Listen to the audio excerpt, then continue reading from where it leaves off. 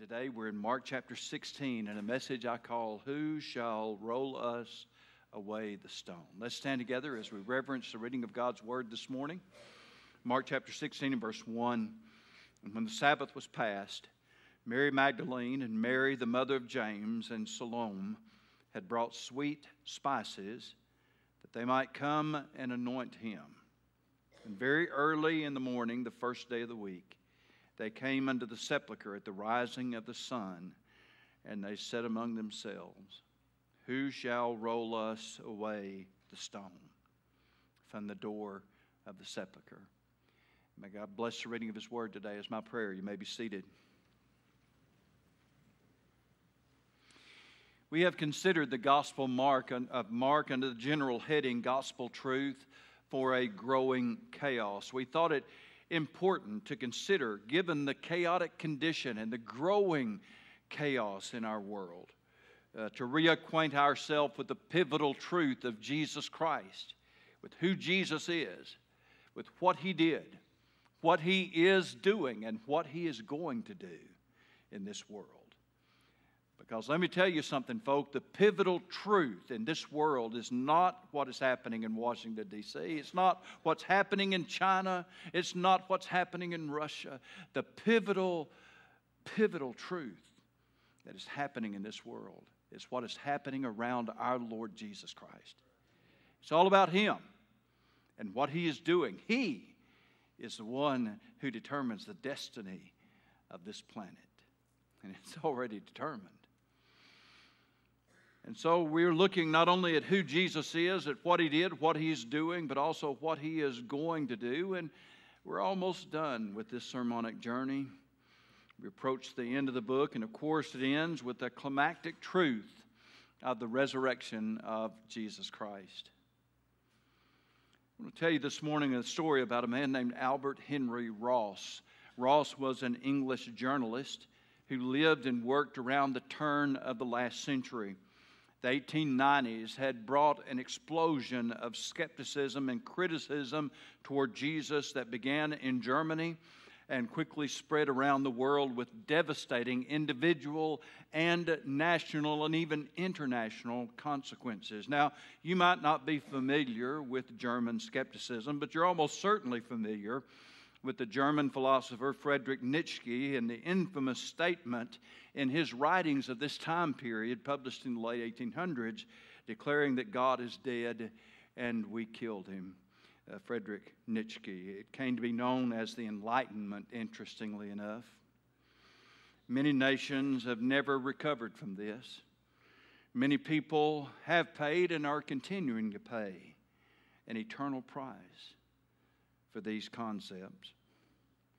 I always enjoyed the famous quote from the great preacher R.G. Lee, who said, a philosopher is someone who knows less and less about more and more until he knows absolutely nothing about everything. R.G. Lee.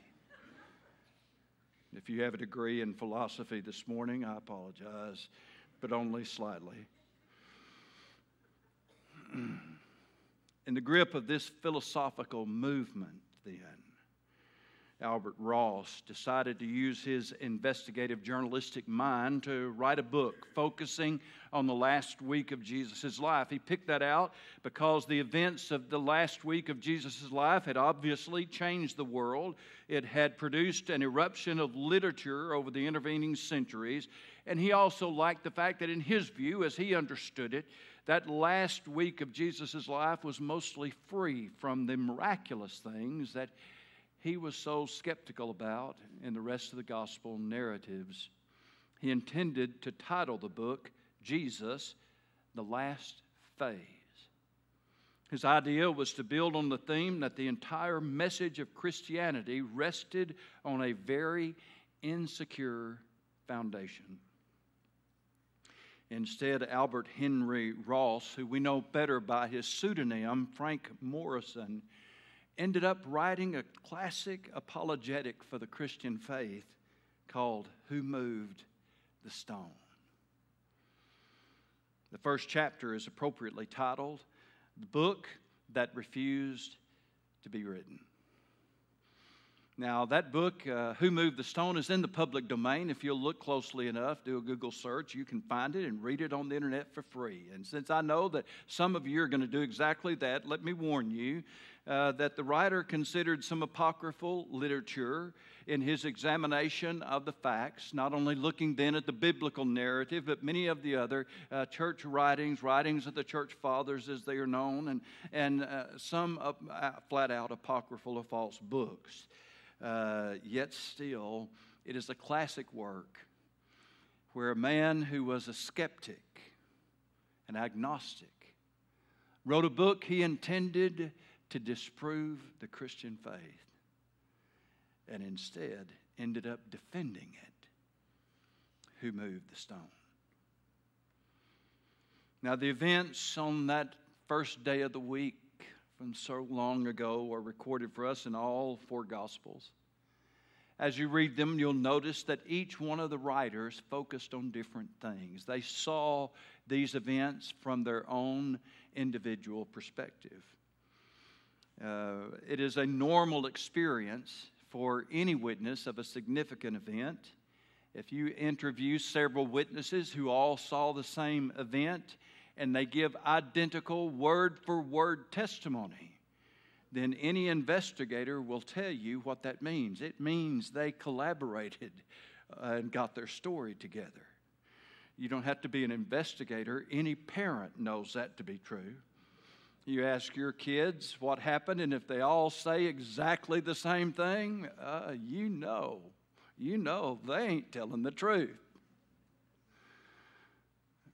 So the gospel writers in their narrative, though they were absolutely inspired, they emphasized their own perspective of what happened on that day so long ago. And those words from their perspective are faithfully recorded under inspiration, and though they are somewhat different, they of course differ. They're telling different events. It's up to us to piece them all together. But we know that they are absolutely inspired and all absolutely true. They agree on the most fundamental truth of all, of course.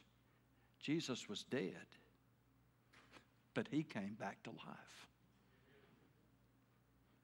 Mark begins his story then in chapter 16, where the last chapter ended, as he tells his story through the women who figure so prominently into the resurrection narrative. Verse 45, we pick up where Pilate had been approached by Joseph of Arimathea, and he wondered then that Jesus was so quickly dead. But after he confirmed that with the centurion, then Joseph of Arimathea asked that he would be able to take the body of Jesus. So verse 45 tells us, Mark 15, when he found out from the centurion, that's Pilate, he granted the body to Joseph of Arimathea.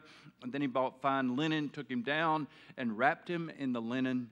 And he laid him in a tomb which had been hewn out of the rock, and rolled a stone against the door of the tomb. And Mary Magdalene and Mary, mother of Joseph, observed where he was laid. Mary Magdalene, Mary, the mother of Joseph. They were following, and they watched carefully to mark the place then where Joseph had buried the body of Jesus. And so our text then began in that same place and begins with the same person, Mary Magdalene, mentioned 3 times in this chapter.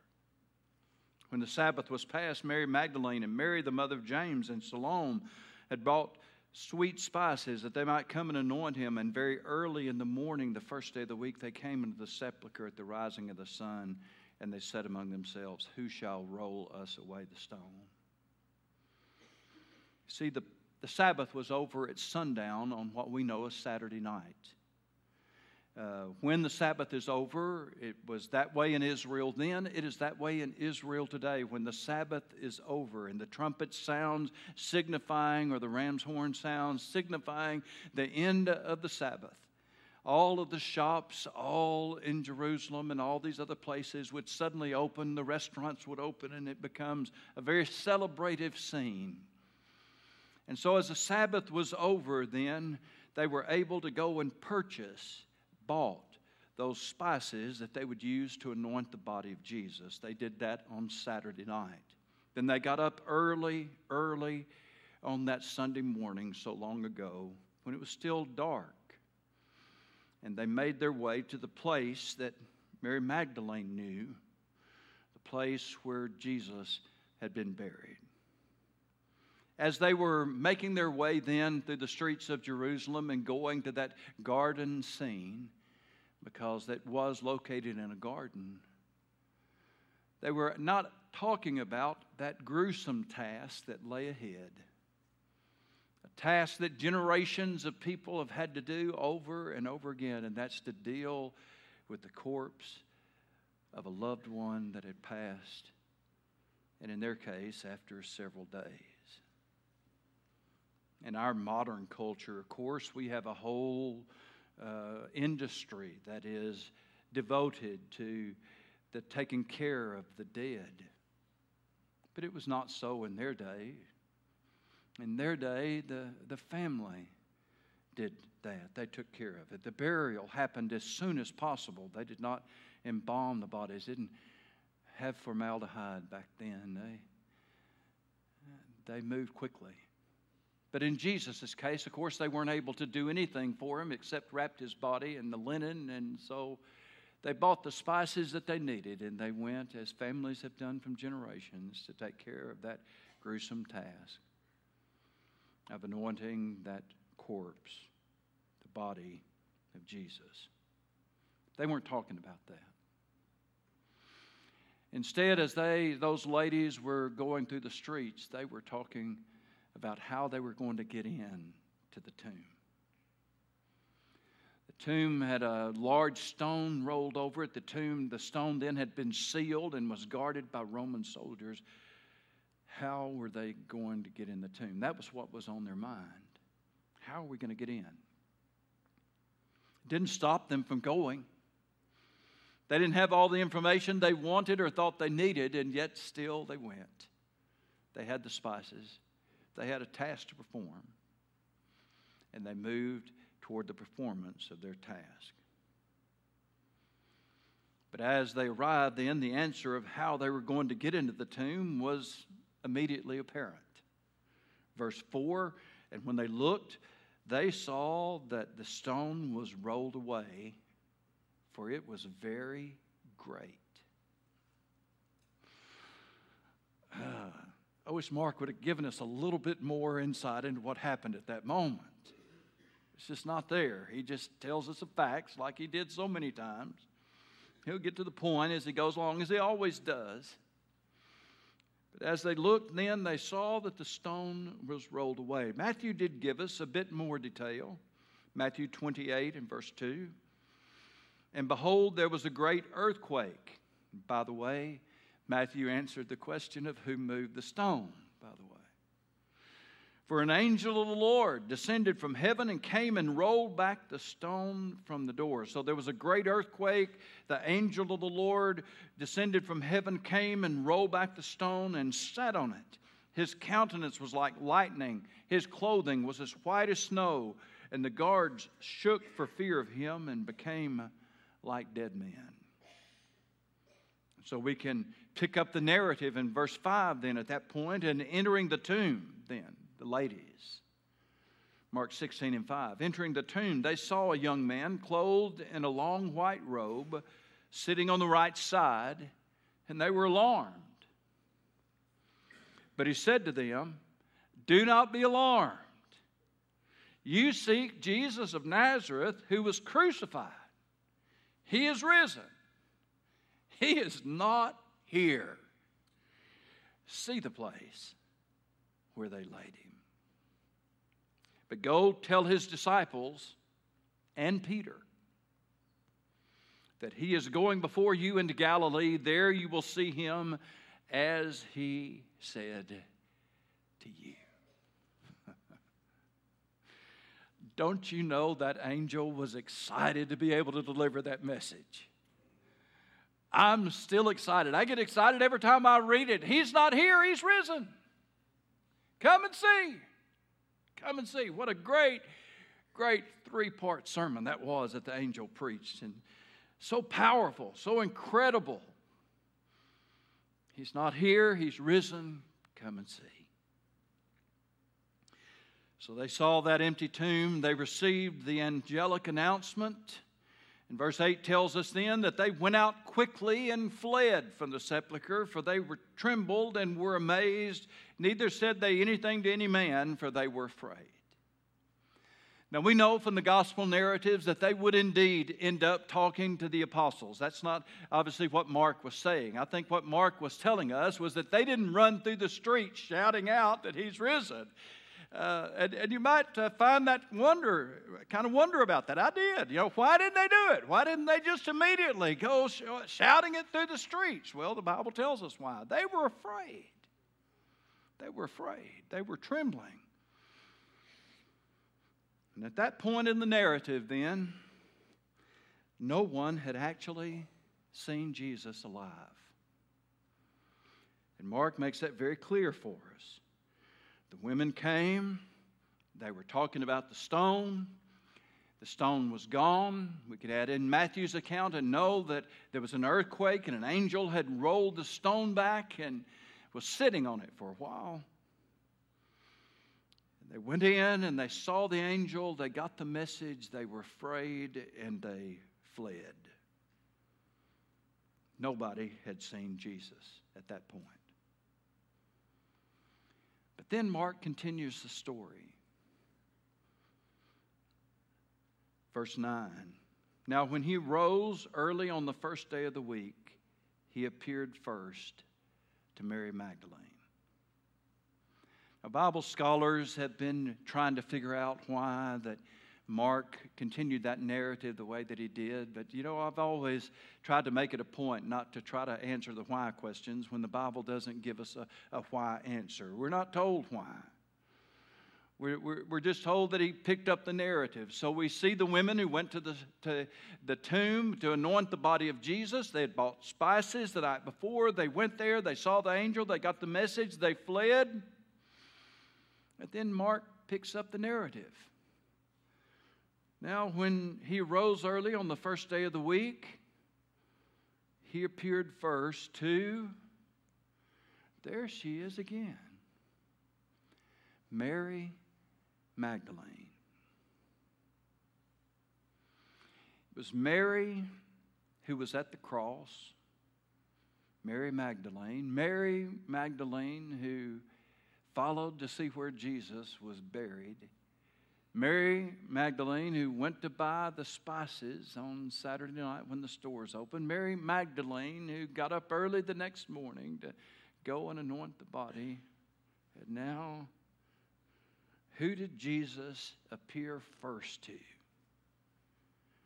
Not Peter, not James, not John, not Andrew. Mary Magdalene. Out of whom, Mark tells us, He had cast 7 demons. She went and told those who had been with Him as they mourned and wept, and when they heard that He was alive and had been seen by her, they didn't believe. Mary Magdalene. That's not her name, by the way. That's where she's from. She's from Magdala. She had been delivered, the Bible tells us, from horrible demonic possession by Jesus Christ, and she had become a devoted follower. Now, there's a long ago theory, idea that was circulated and developed that Jesus and Mary Magdalene had actually married and produced children. A few years ago, that was made into a best-selling book, and some of you may have read the book, and many more of you may have seen the movie. If you haven't, don't waste your time. That is fiction. It's all it ever was and all it is. No, Jesus and Mary Magdalene weren't married. No, they didn't. No, they didn't produce children. No, they didn't live happily ever after the resurrection. No, that's not the story.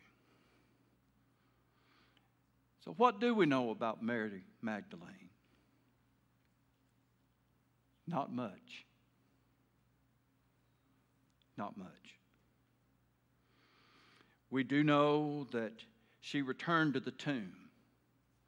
After she had initially left at some point, early that morning, she went back, and Jesus appeared to her, so that without question, as Mark says, Mary Magdalene was the first eyewitness of the resurrected Jesus. Now, John gives us a little bit more information.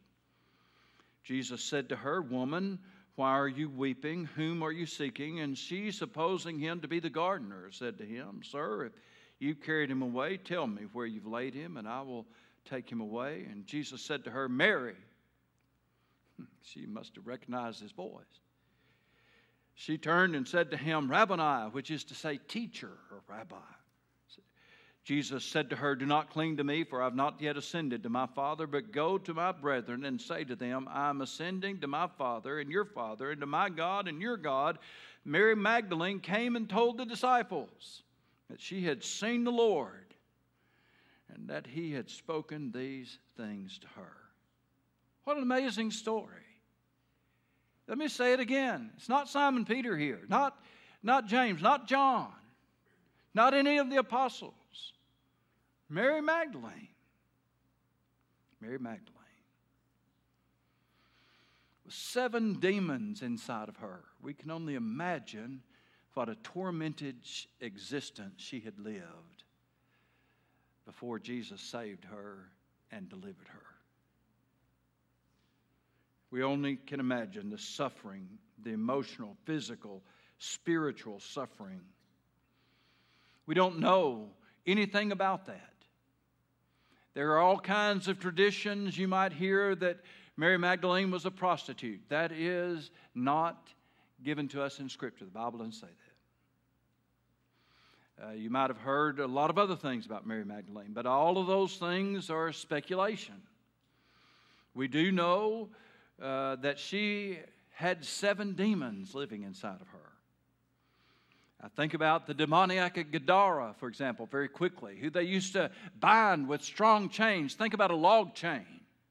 They bound him with strong chains and he'd break them. I think about the man that had a son that they had an encounter with then after the transfiguration, and the disciples tried to cast him out and they couldn't. And the man said he often throws him in the fire. He had tried to burn him to death. He had tried to drown him. Think of how they filled up the hills with their cries of torment.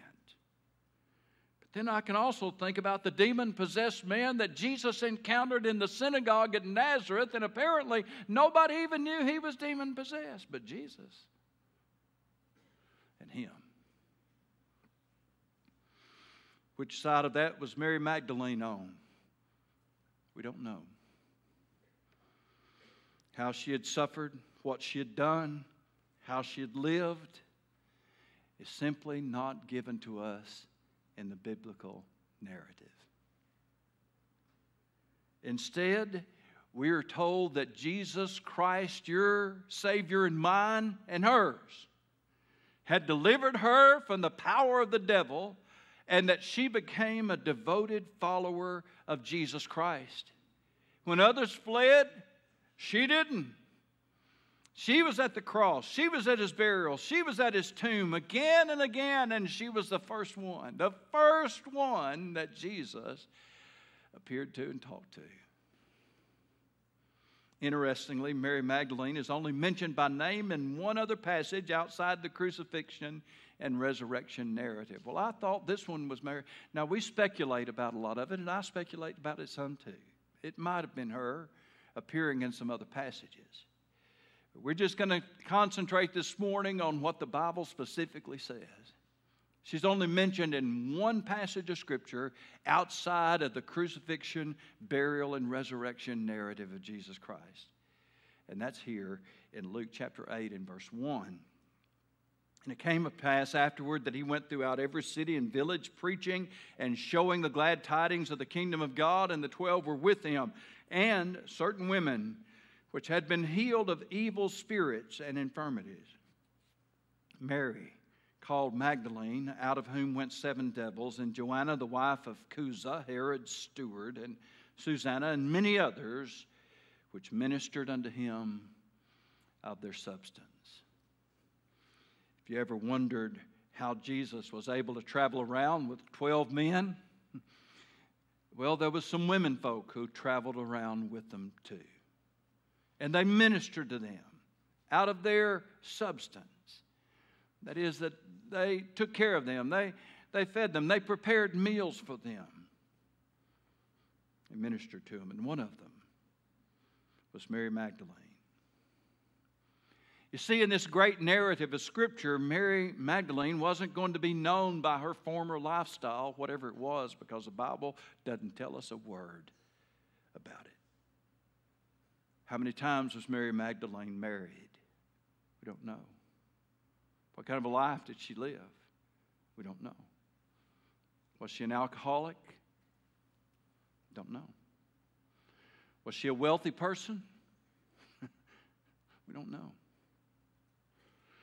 Instead, what we see about Mary Magdalene is not about her former lifestyle, whatever it was. Instead, she is forever identified by two things. Number one, Jesus delivered her from the power of the devil and unleashed her from that being possessed by 7 demons. And then she gave her life to Jesus Christ and served Him so faithfully that she would in fact become the first one that Jesus appeared to after His resurrection. Mary Magdalene. So this morning, let's just contemplate for a few moments. Reflect, if you will, on the fact that we've also been delivered from the power of the devil. If you're in this service today and you've been saved by the blood of Jesus Christ, you have been delivered from the power of the devil.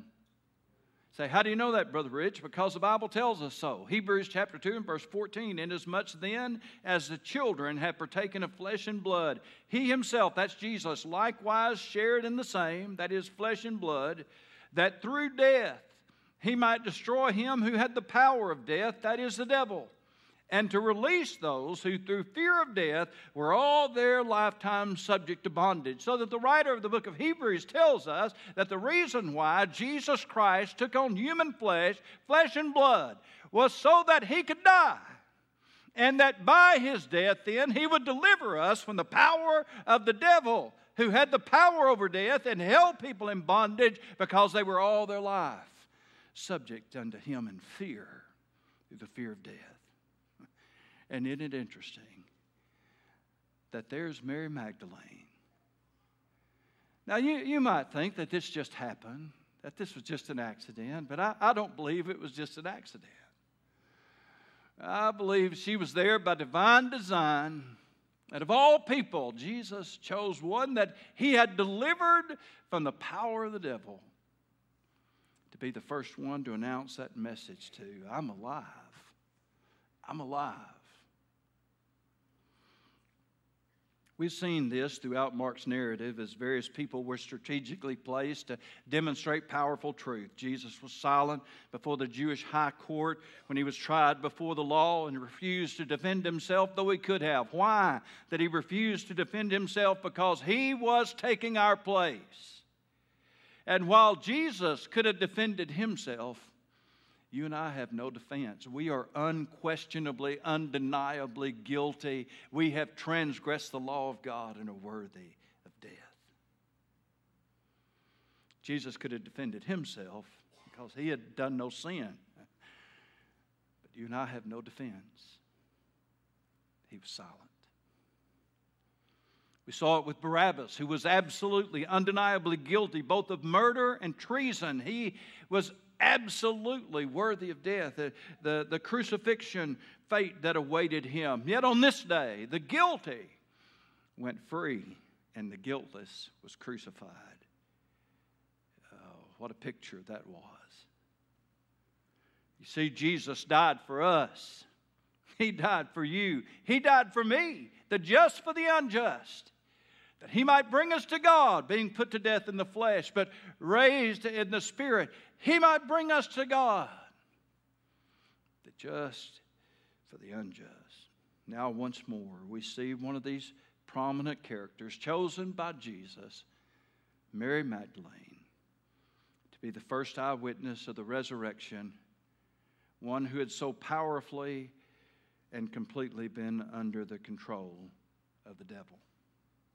But whatever she had been, whatever she had done, was not going to get the last word in Mary Magdalene's life. Because we remember her. Because of what Jesus Christ has done for her. Because she's been delivered. Because she is devoted to Jesus Christ. And therefore she becomes an eyewitness then to His majesty. Once again, though, we see this morning how that this is really just a portrayal of what Jesus does for all of us. Ephesians chapter 2 and verse 1. And you He made alive who were dead in trespasses and sins, in which you once walked according to the course of this world, according to the prince of the power of the air, the spirit who now works in the sons of disobedience. Yes, that is the devil. Among whom also we all once conducted ourselves in the lust of our flesh, fulfilling the desires of the flesh and of the mind, and were by nature children of wrath, just as the rest. That was our condition before we knew Jesus Christ. We were dead in our trespasses and sins, but we were dead men and dead women walking. But we weren't walking in our own power. We were walking according to the course of the world, and that course was determined and plotted out for us by none other than the devil himself. It was a path of rejection of God. It was a path of rebellion against God. It was a path with a predetermined, absolute destiny, and that predetermined destiny was that the wages of sin is death. It wasn't like God was going to have to look at how we lived and someday have to figure it out. No, we were already condemned. Jesus said it. He that believeth not is what? Already condemned, because he hath not believed on the name of the only begotten Son of God. We were sinners. Sentence had already been passed. We were condemned. We were walking in the course of this world. We were in the domain and under the dominion of the devil. That's Ephesians 2. And then there's another. 2 Corinthians chapter 1 and verse 9. Yes, we had the sentence of death in ourselves, that we should not trust in ourselves, but in God who raises the dead, who delivered us from so great a death. How many of you this morning know that if you're saved, you've been delivered from so great a death? Not just death, so great a death. And that's not just all that it says, but He does deliver us, and He will deliver us. Death does not have dominion over us anymore. 2 Corinthians chapter 1. Colossians chapter 1:12, giving thanks to the Father who has qualified us to be partakers of the inheritance of the saints in the light. He has delivered us from the power of darkness and conveyed us into the kingdom of the Son of His love, in whom we have redemption through His blood. Oh, we love this one. The forgiveness of sins. No wonder the Bible tells us in 2 Corinthians chapter 5 and verse 17, if any man be in Christ, he's a new creation. You see, the powerful resurrection story is designed to show us that we don't serve a used to be God. We don't have a used to be kind of salvation. Forever reminding us then of all of our failures and all of our struggles and of everything that we used to be. We serve the resurrected Lord Jesus Christ, and right here on that very spot, Jesus puts it on prominent display with Mary Magdalene, the first witness to the resurrected Christ. First one. The first one to talk to Him after He rose from the dead. And so while we know that, yes, Mary Magdalene once was possessed by 7 demons, not 1 but 7. We know that. But we remember her as a devoted follower of Jesus Christ and the first eyewitness to the resurrection. That's the God we serve. We don't serve used to be God. We serve the God who's all about the resurrection power of Jesus Christ and how that changes us to be a new creation in Him. You see, we know about Paul the persecutor. Sure, we know about that. But we remember him as Paul the apostle and missionary and evangelist. We know about Peter the denier. Yeah, we know about that. But we remember him as the Lion of Pentecost, the apostle of the Jews. And isn't it wonderful that the angel who spoke to that woman just put a little footnote in there for us to see? Go tell the disciples and Peter. Don't we serve a great God? Go tell the disciples and Peter. Yeah, we know about Noah getting drunk. But the Bible still calls him a preacher of righteousness. Yeah, we remember about David and Bathsheba, but we know David is a man after God's own heart. You see, we don't serve a used-to-be God. Talking about all we used to be and forever bringing up all those things that we used to do. You know why? Because we have been redeemed in Christ Jesus, and we have been forgiven of our sins by the blood of Christ, so that we are a new creation. What is the God we serve? We serve the God who made sure that the first person who got to see the resurrected Jesus Christ of all people was Mary Magdalene. No doubt in my mind this morning that some of you in this audience and some of you watching from home might still struggle with what you used to be. Now, I can't tell you today that what you used to be or what you have done doesn't matter, because all around us in our world are things that show us that's not true. There's many a criminal who is in jail today that will be in jail for the rest of their life. You see, what they did still has consequences. But I can tell you that those people, if they have trusted Jesus Christ, have been forgiven. And they can stand before the same throne that you and I will one day stand before. Because our God's not a used-to-be God. It's not in the used-to-be business. But He's in what we are in Christ and what we're going to be in Him. And I'll tell you what, folks, that's something to get just a little bit excited about. It might even make a Baptist shout if we just think about it a little bit. It might not, but it might.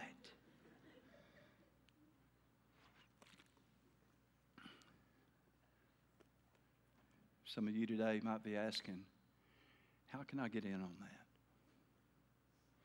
Well, Jesus Himself told us, whosoever believeth in me should not perish, but have everlasting life. Folks, it's all about trusting in Jesus. It is the knowledge that though I was the guilty, Jesus was the guiltless, and though that I deserved to die, He took my place. That when He died on the cross, He died so that my sins could be forgiven. And He gives out a simple message: believe, believe. We express that belief then by calling on Him. Whosoever then shall call upon the name of the Lord shall be saved. And aren't you glad that says whosoever? Whosoever. Whosoever. Maybe this morning that's a call you need to make. And you know where you sit. You need to trust in Jesus Christ as your Savior. I'd do it for you if I could, but I can't. But if you would believe on the Lord Jesus Christ today, you'll be saved. If that happens for you, then you need to be baptized. Follow Him in baptism. That's what the Bible tells us to do. Be baptized not in order to be saved, but because we are. And then be a devoted follower of Jesus Christ. We look at somebody like Mary Magdalene and say, well, it's no wonder she followed Jesus.